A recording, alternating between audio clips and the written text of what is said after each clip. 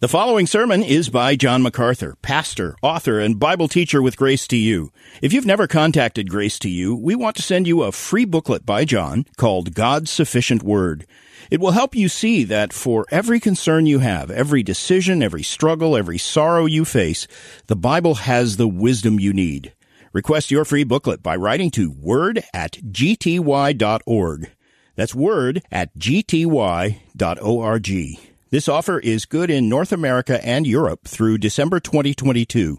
And now, unleashing God's truth one verse at a time, here's Grace to You Bible teacher John MacArthur. Those of us who know the Lord, those of us who are His living church, those who are His children in the world, the subject of His kingdom and His ambassadors in the earth, have been given a lot of instruction by the Spirit of God through the Word of God. And we're looking at an epistle, the epistle of Ephesians, you can turn to it now, which gathers up so much important instruction for godly living in the world. We find ourselves in chapter 5 now, and verses 18 and 19. We looked at them last week, and I want us to look at them one more time this morning. Let me read Ephesians 5:18 and 19.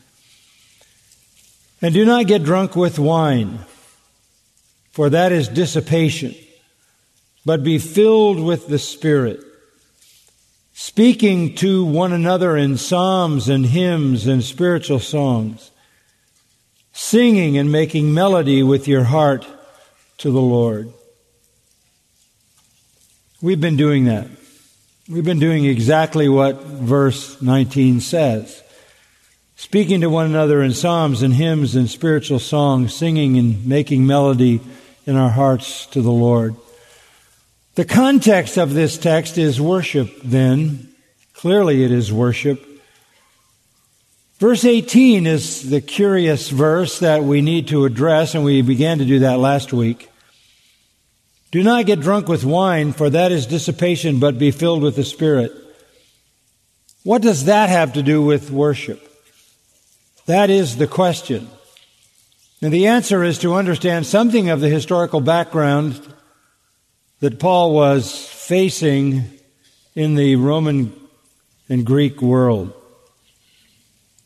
When Paul contrasts drunkenness with being Spirit-filled, he's contrasting pagan religion with the true worship of God through Jesus Christ.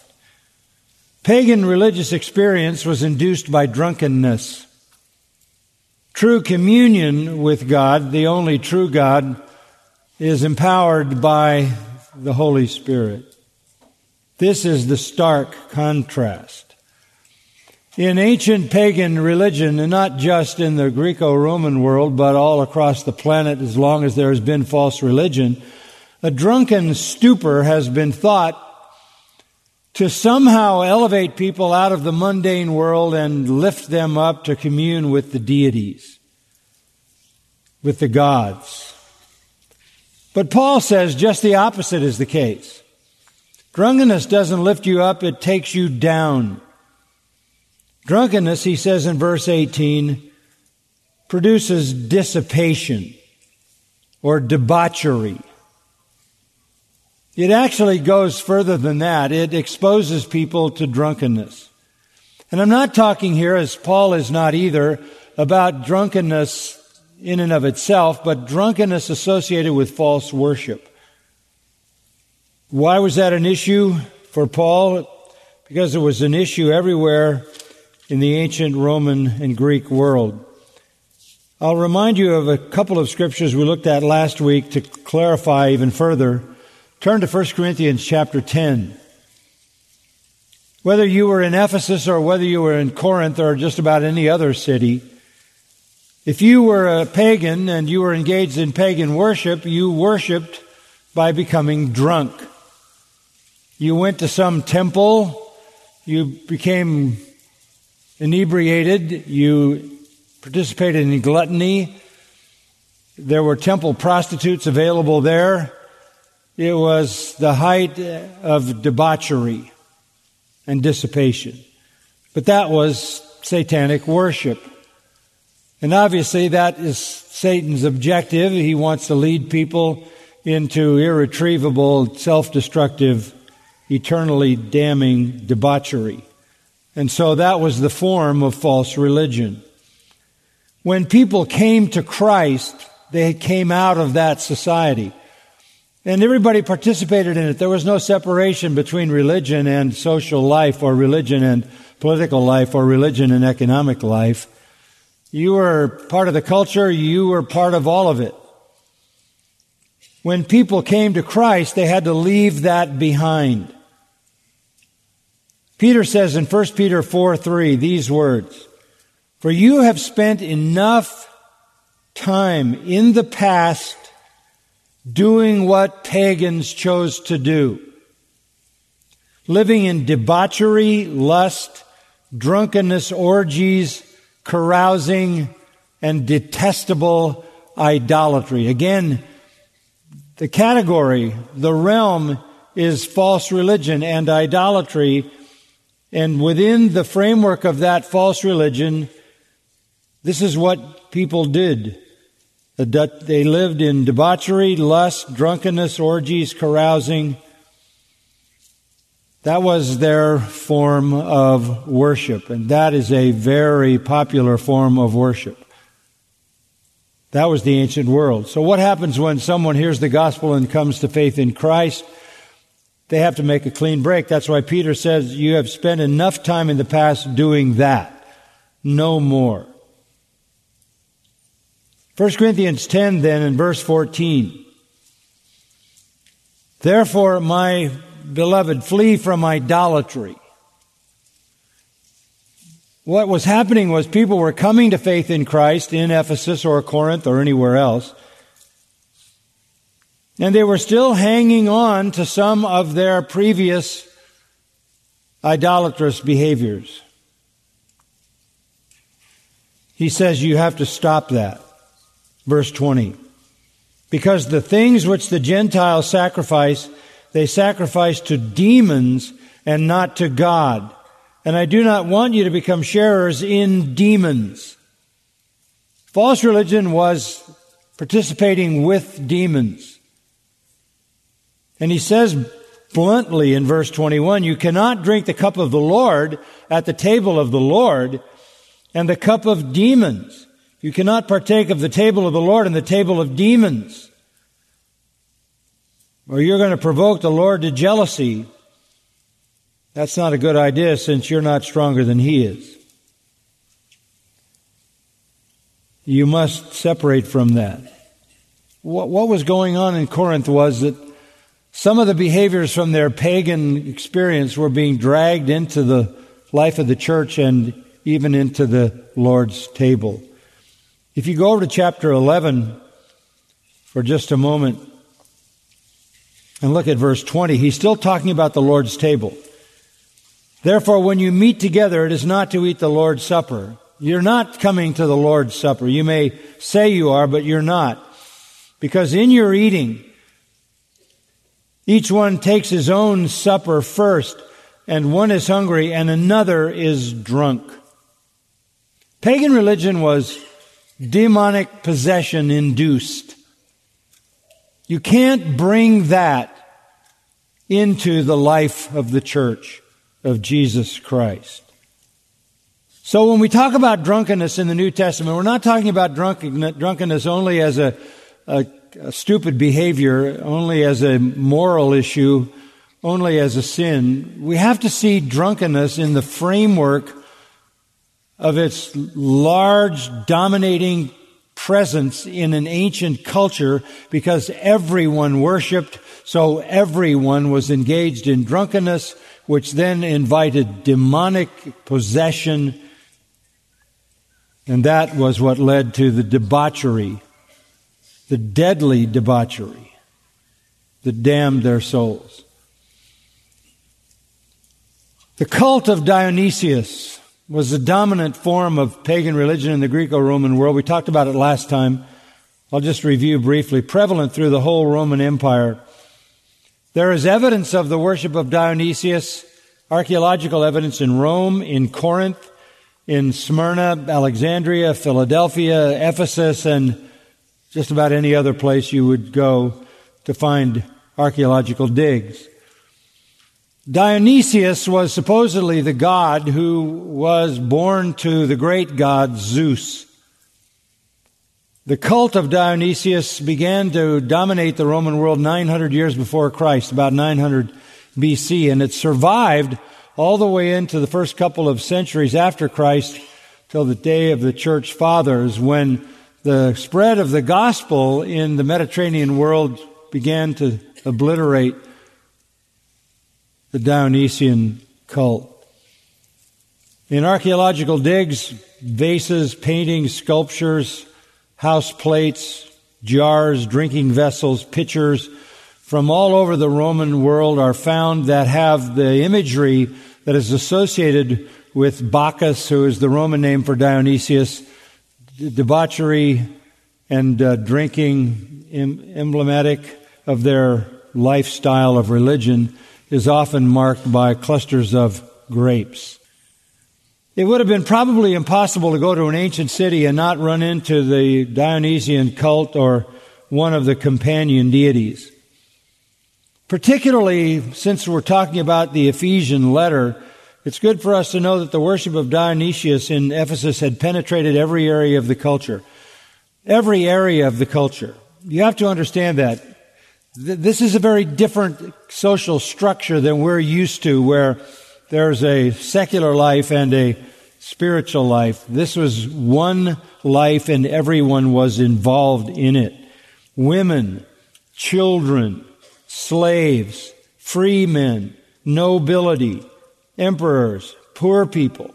Everybody was involved in the Dionysian cult. It was basically an emphasis on fertility, sex, sexual perversion, gluttony, wild, frenzied festivals, dancing, wine drinking, music, flutes, cymbals, drums, tambourines. It featured the eating of raw flesh, sacrifice offered to Dionysius. And what were they trying to do? Well, this is the theology of the Dionysian cult. It is simply this: that as you become inebriated and as you engage in the sexual mad frenzy that is going on in the name of worship, you are allowing Dionysius to enter your body. You are allowing Dionysius to enter your body and to take over. And that's what happened. Only it wasn't Dionysius. There was no Dionysius. It was all the demons impersonating him. And so people became demon-possessed. That's why Paul called it the table of demons, the cup of demons.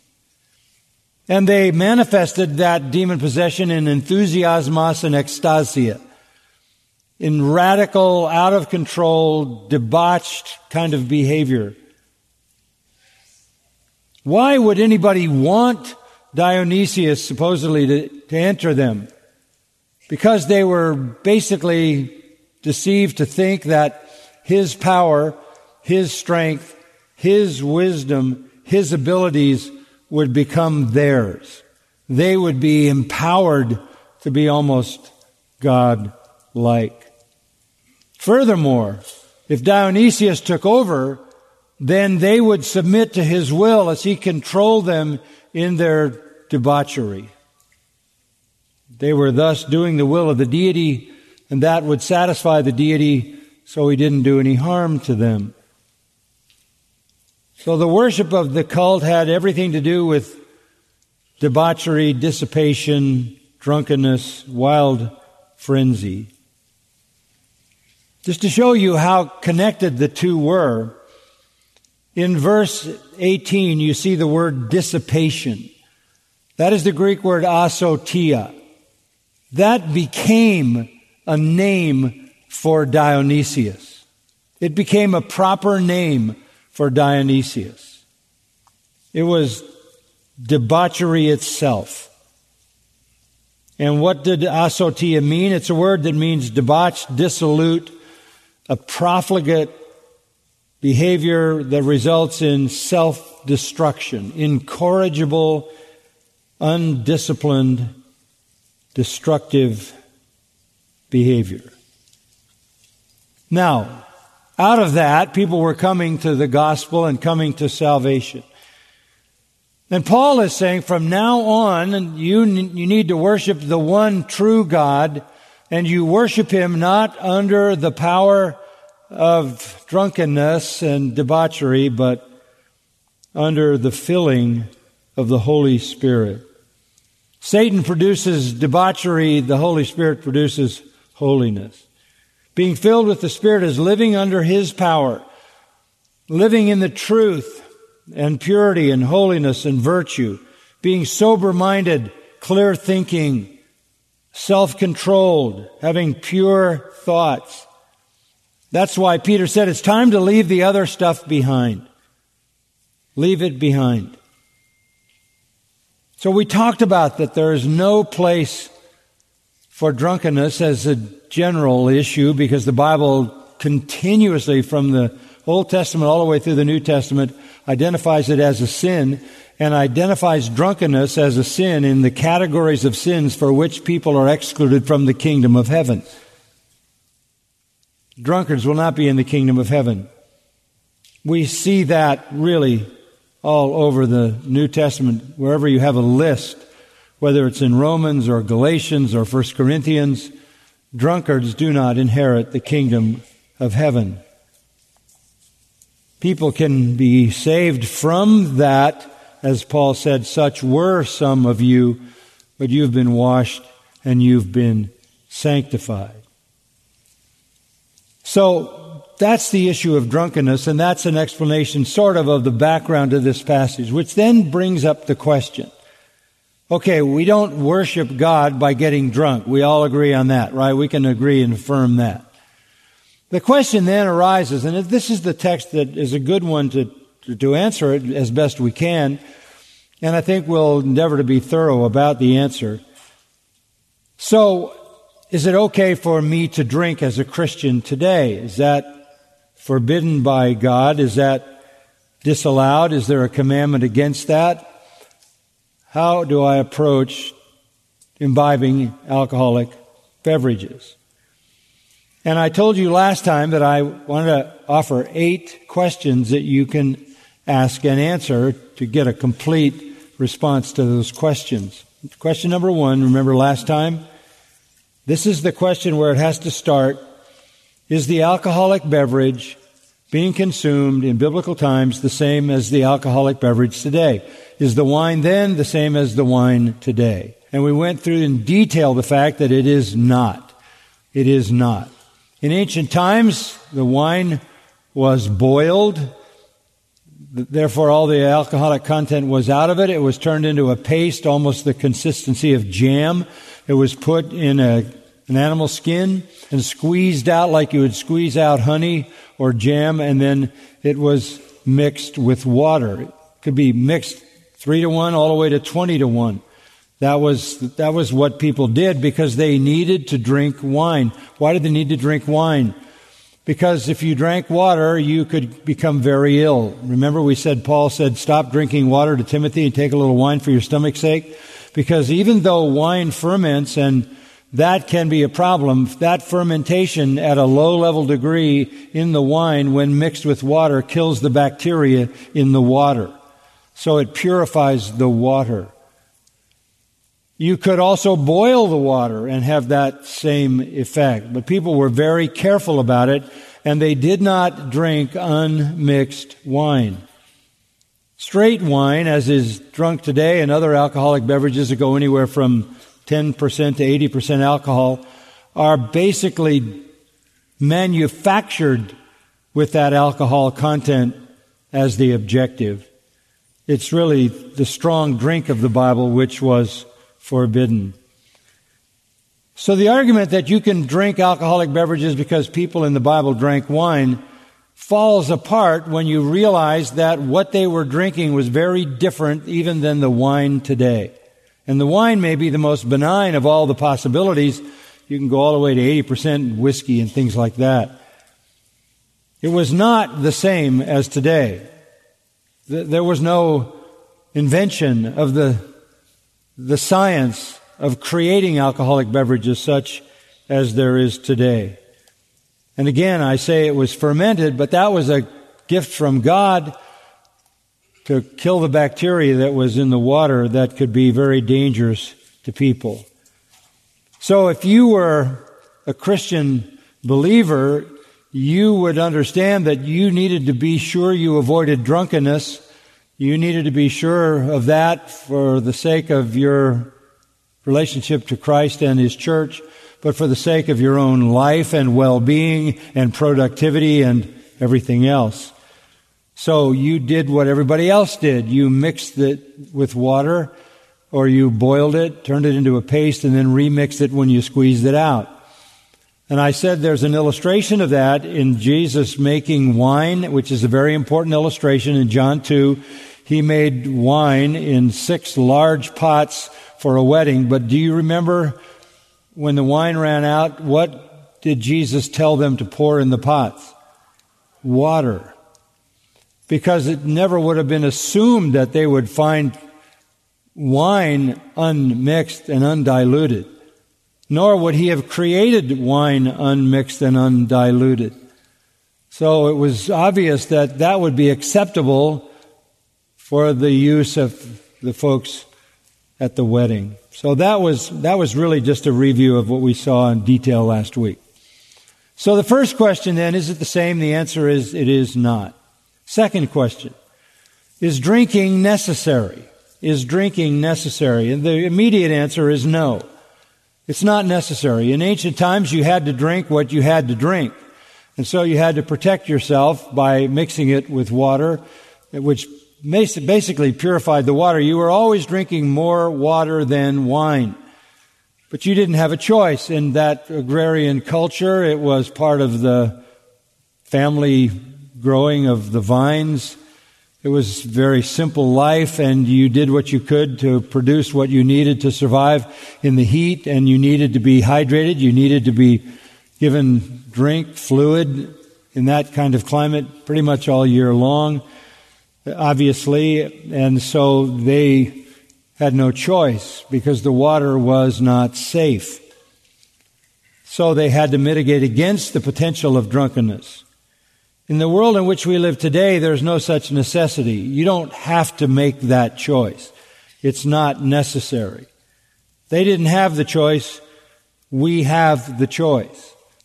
I can tell you, for me personally, I made the choice a long time ago never to drink any beverage with alcohol content in it at all. I have not suffered from that choice in any way. I have plenty of other things that I can drink. In fact, I have more things to drink than one could ever imagine. It's almost an unearthly experience to just walk down the aisle in the grocery store where the drinks are, the non-alcoholic drinks. There's plenty out there. You don't need to put yourself in a position where you could fall victim to drunkenness and the loss of your sober-mindedness. So that second question, is it necessary? No, it's not necessary. It's not necessary. You have plenty of things that can take the place of alcohol. Some of you have been shipping me Fresca. You don't have to do it all the time anymore because I'm not going to go to alcohol. So if I run out of the supply of Fresca, I won't go in that direction. So you're okay if you stop sending it. In fact, I think there might be low supplies of Fresca some places in Southern California because they're in my office. So there's a third question that immediately follows, and it's this. Is drinking wine the best choice? If I can choose to do that, is it the best choice? Well, the best choice would be to avoid drunkenness at all costs. So that would be the best choice. But if you want to hedge a little bit on it and ask the question, it's not forbidden in the Bible to drink wine. There's no command to not drink wine. There is an assumption that you won't drink unmixed wine. That was widespread in both the Old and the New Testament. but it's not forbidden. So if I make that choice, is it the best choice? Let me help you with that. Go back to Leviticus chapter 10. Leviticus chapter 10. And there's instruction given by the Lord, direct instruction given by the Lord to Aaron, the high priest, brother of Moses, about himself and the priestly line that would come from his family. It's Leviticus 10 and verse 8. The Lord then spoke to Aaron, saying, "Do not drink wine or strong drink, neither you nor your sons with you, when you come into the tent of meeting. When you go to do your priestly duty and to lead the people in the worship of God and to offer the sacrifices and do what priests do, do not drink wine or strong drink." And he says, "so that you will not die." Wow. So you will not die? Yes. God may take your life if you come into priestly responsibility drunk. And that is a perpetual statute through your generations, the whole Aaronic priesthood, so as to make a distinction between the holy and the profane, and between the unclean and the clean. The profane and the unclean religions were marked by drunkenness. The holy and the clean were marked by seriousness, gravity, sobriety. This is for you. And verse 11, teach the sons of Israel all the statutes which the Lord has spoken to them through Moses. You don't come drunk, they don't come drunk. But death? How is that to be understood? Go back to the beginning of the chapter 10, verse 1. Two of Aaron's sons, Nadab and Abihu, were functioning in the tent of the meeting, the place of worship. They took their respective fire pans. They put fire in them, placed incense on it to offer the incense offering, and they offered strange fire before the Lord, which He had not commanded them. They did something not prescribed, out of order. And fire, verse 2, came out from the presence of the Lord and consumed them, and they died before the Lord. What did they do? We don't know specifically what they did, but the implications of this 10th chapter are they were drunk. Because down in what we just read in verses 8 and following, if you come to the tent of the meeting and you're drunk, you'll die. So clearly, drinking is not the best choice. It could bring about, in ancient times, execution by God if you got drunk. In the 6th chapter of Numbers, the Lord speaks to Moses again, and He says this, "Speak to the sons of Israel and say to them, when a man or woman makes a special vow, the vow of a Nazirite, to dedicate himself to the Lord." Now this was just a time of serious consecration to the Lord. It's called a Nazirite vow, from Nazir, which means to separate. So Jewish people could say, I want to consecrate myself to the Lord for a period of time. It could be 30 days, 60 days, 90 days. It would be like prayer and fasting, a serious time of consecration to the Lord. A man could do it, a woman could do it. During that time of complete consecration, dedication, He shall abstain from wine and strong drink. He shall drink no vinegar, whether made from wine or strong drink, nor shall he drink any grape juice, nor eat fresh or dried grapes. You stayed away from grapes in every form as part of that consecration. And not only the drinking of the juice, but even the delicacies that were produced with raisins. The raisin cakes that are elsewhere referred to as almost like an aphrodisiac. You stayed away from those kinds of delicacies. This was the highest act of consecration. And so, if you wanted to take the highest ground of holiness and devotion, that's what you did. And by the way, there were 3 people in the Bible who took that vow for life. For life. One was Samson in Judges chapter 13. The other was Samuel, and the third was John the Baptist. There were more people who took that vow. It was common for Israelites to do that. They're referred to, for example, in the 2nd chapter of Amos, verses 11 and 12, unnamed folks who took that vow. But as time went on, you see in the prophets that vow began to disappear. And by the time you get to Jeremiah and you get to Lamentations and the cries of Jeremiah over the defective, apostate religion of Israel, Lamentations 4, 7, and 8 says that those kinds of vows had disappeared. Part of what brought about the captivity was people's indifference to the level of consecration that was really the high ground. Through Jeremiah, God gives us a really amazing illustration along this same line. So I want to show it to you. I'll take a moment to do that. Can't resist the impulse. 35th chapter of Jeremiah. Now God's going to give an illustration here. So the word of the Lord in chapter 35, verse 1, comes to Jeremiah from the Lord in the days of Jehoiakim, the son of Josiah, king of Judah.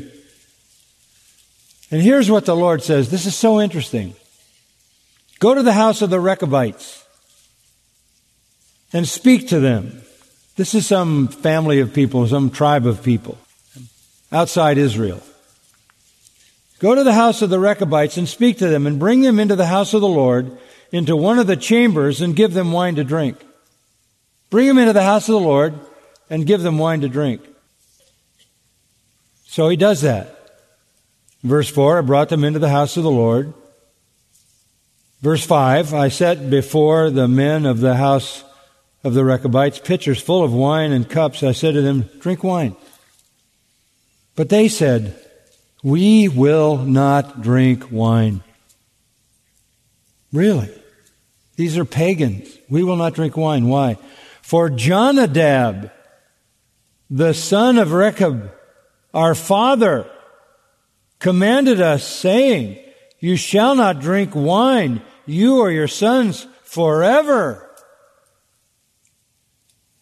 Their tribal father and their tribal son of that father commanded them not to drink wine. And they didn't do it.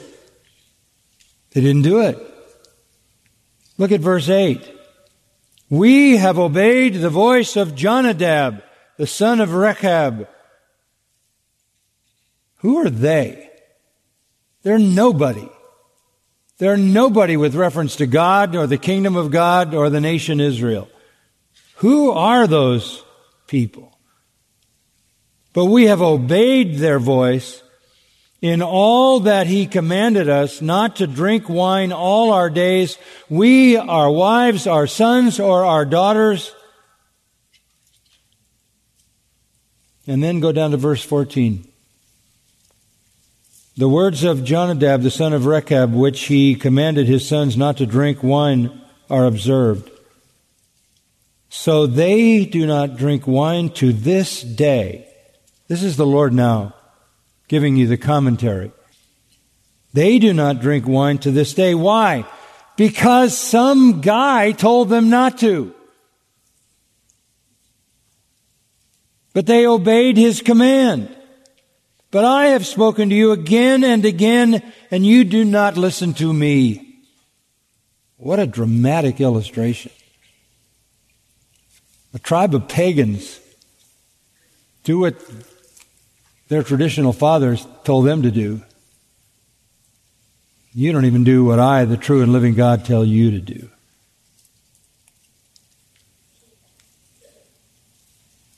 So you can see that drinking wine was an issue with God. It was particularly an issue if you were in leadership.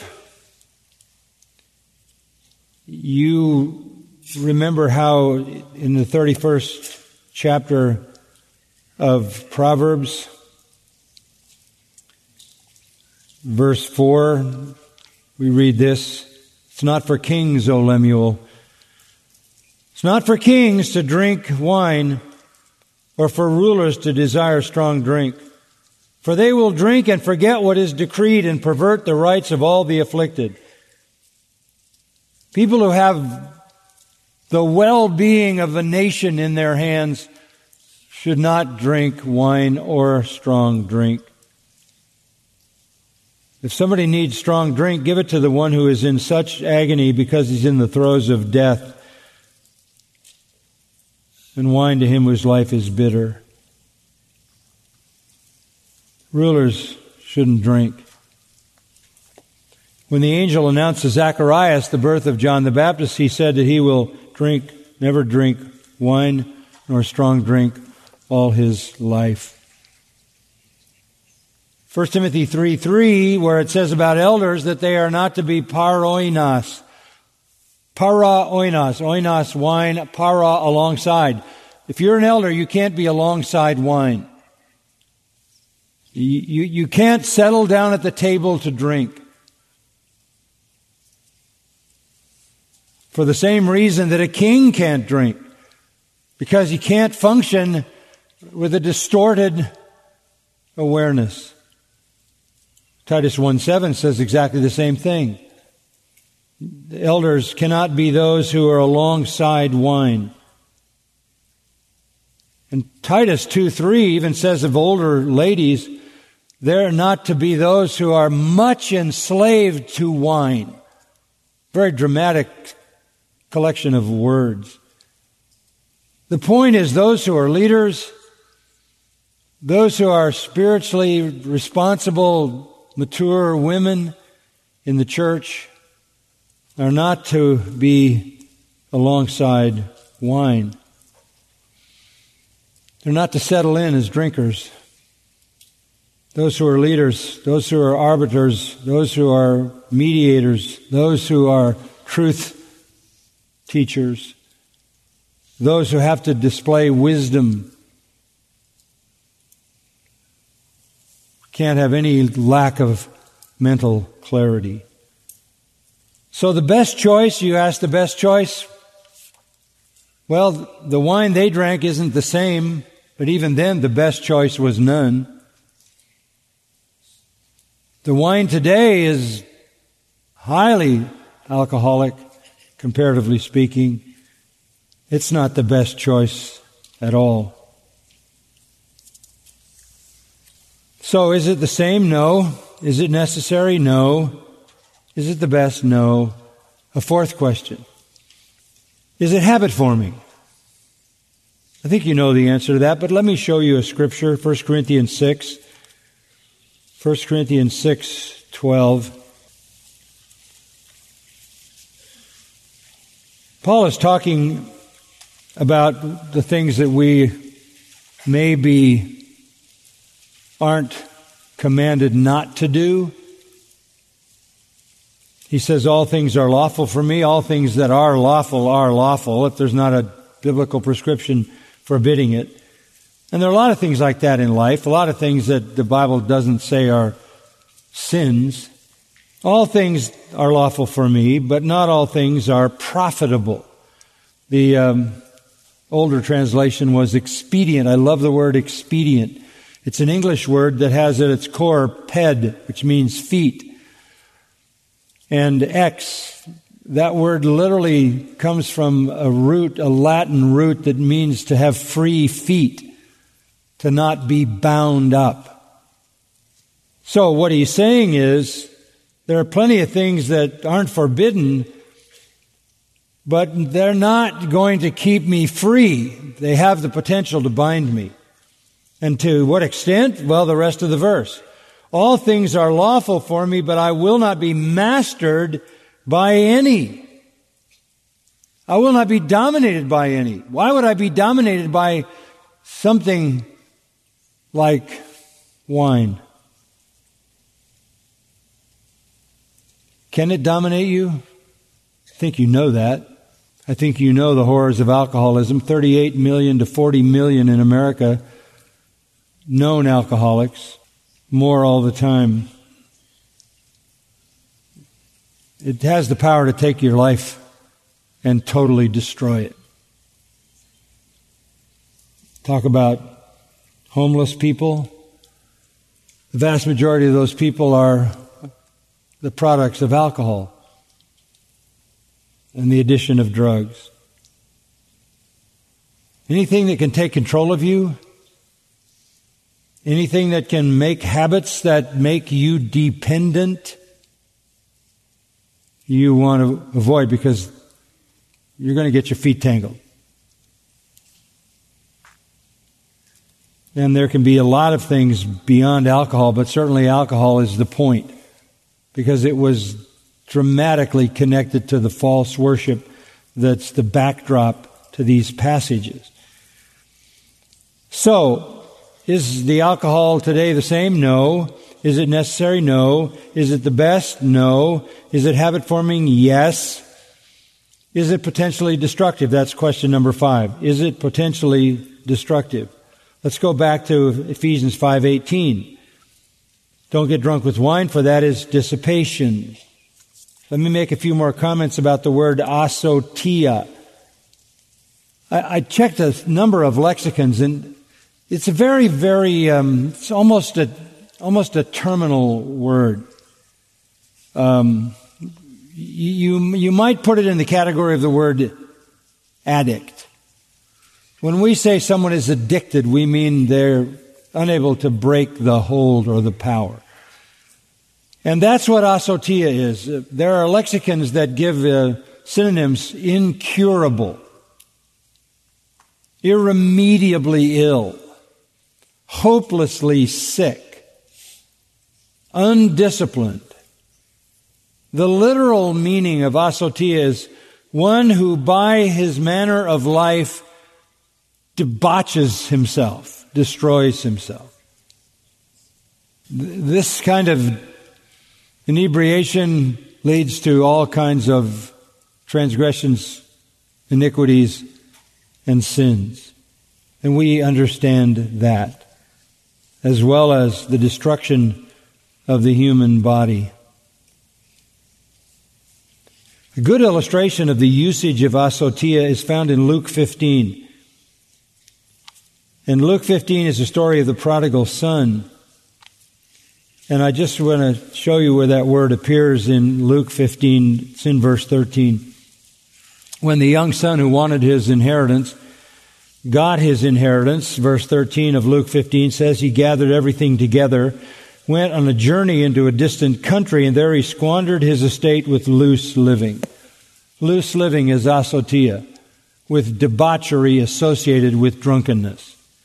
But it wasn't just debauchery associated with drunkenness, because later in the 15th chapter, his brother says he wasted his money with prostitutes. Prostitutes.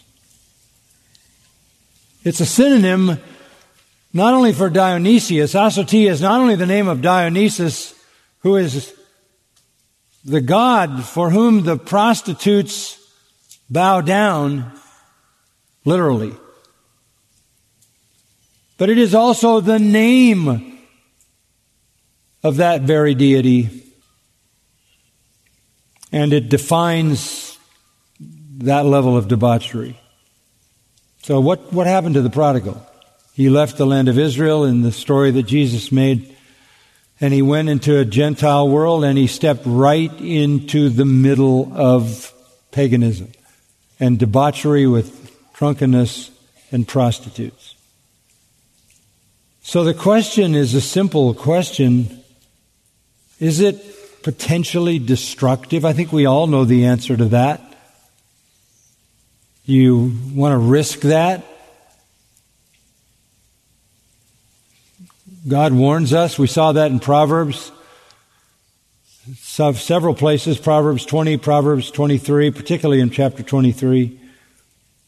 Isaiah condemns Judah for drunkenness.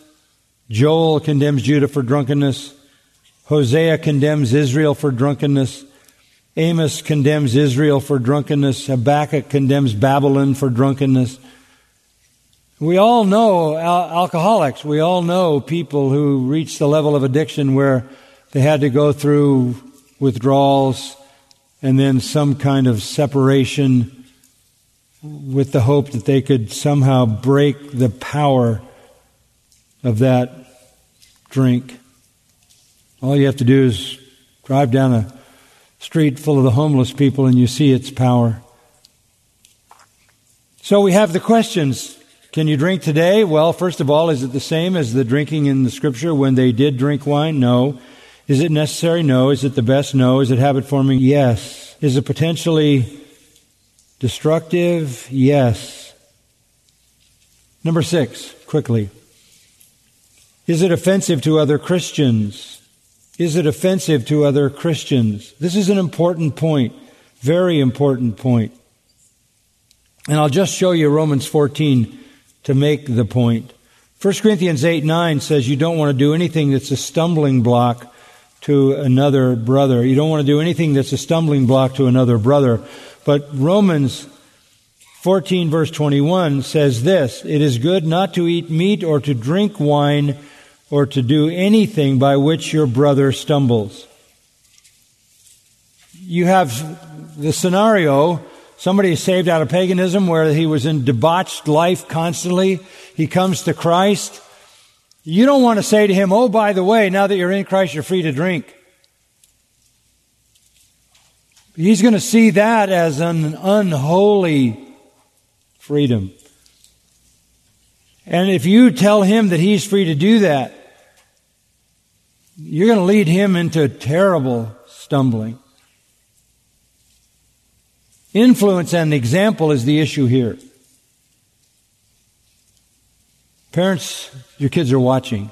You drink in moderation and the kids go to college and get drunk and binge drink. 50% of the people in America drink, 25% of them are binge drinking kids. You say it's okay, that you maybe have the maturity to deal with it without ever becoming inebriated. They don't. No, you give up your liberty. Go back to verse 15.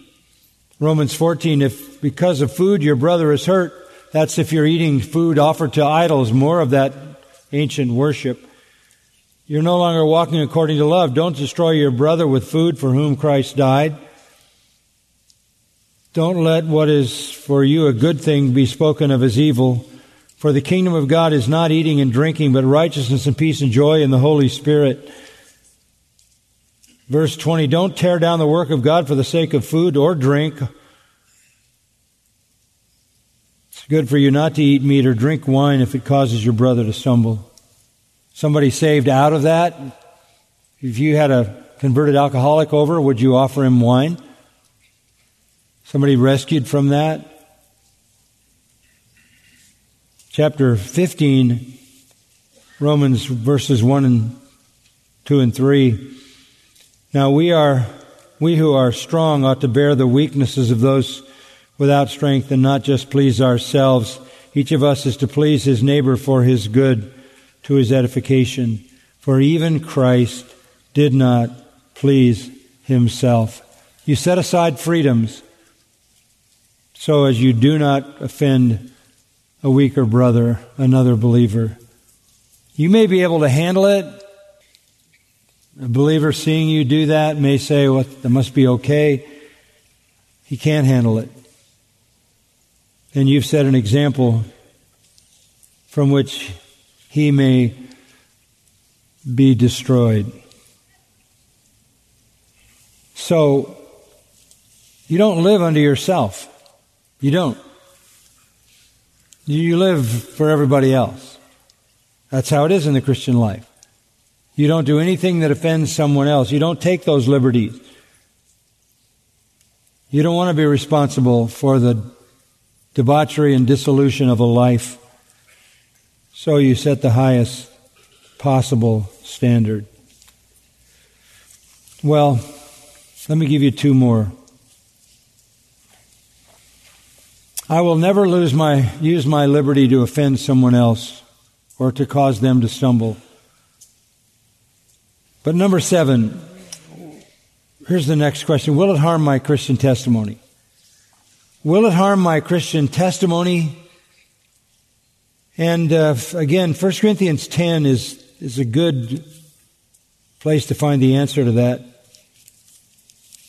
Because it's right at the end of the chapter, 1 Corinthians 10. Verse 31, whether then you eat or drink, or whatever you do, do all to the glory of God. Give no offense either to Jews or to Greeks or to the church of God. You don't want to offend anyone. You don't want to harm your testimony, because that's what comes in the next verse. Just as I also please all men in all things, not seeking my own profit, but the profit of many, so they may be saved. I don't want to do anything that's going to cause somebody to think I'm not a believer. And if I conduct myself with alcohol the way the pagan world does, that may cause someone to be indifferent to the gospel.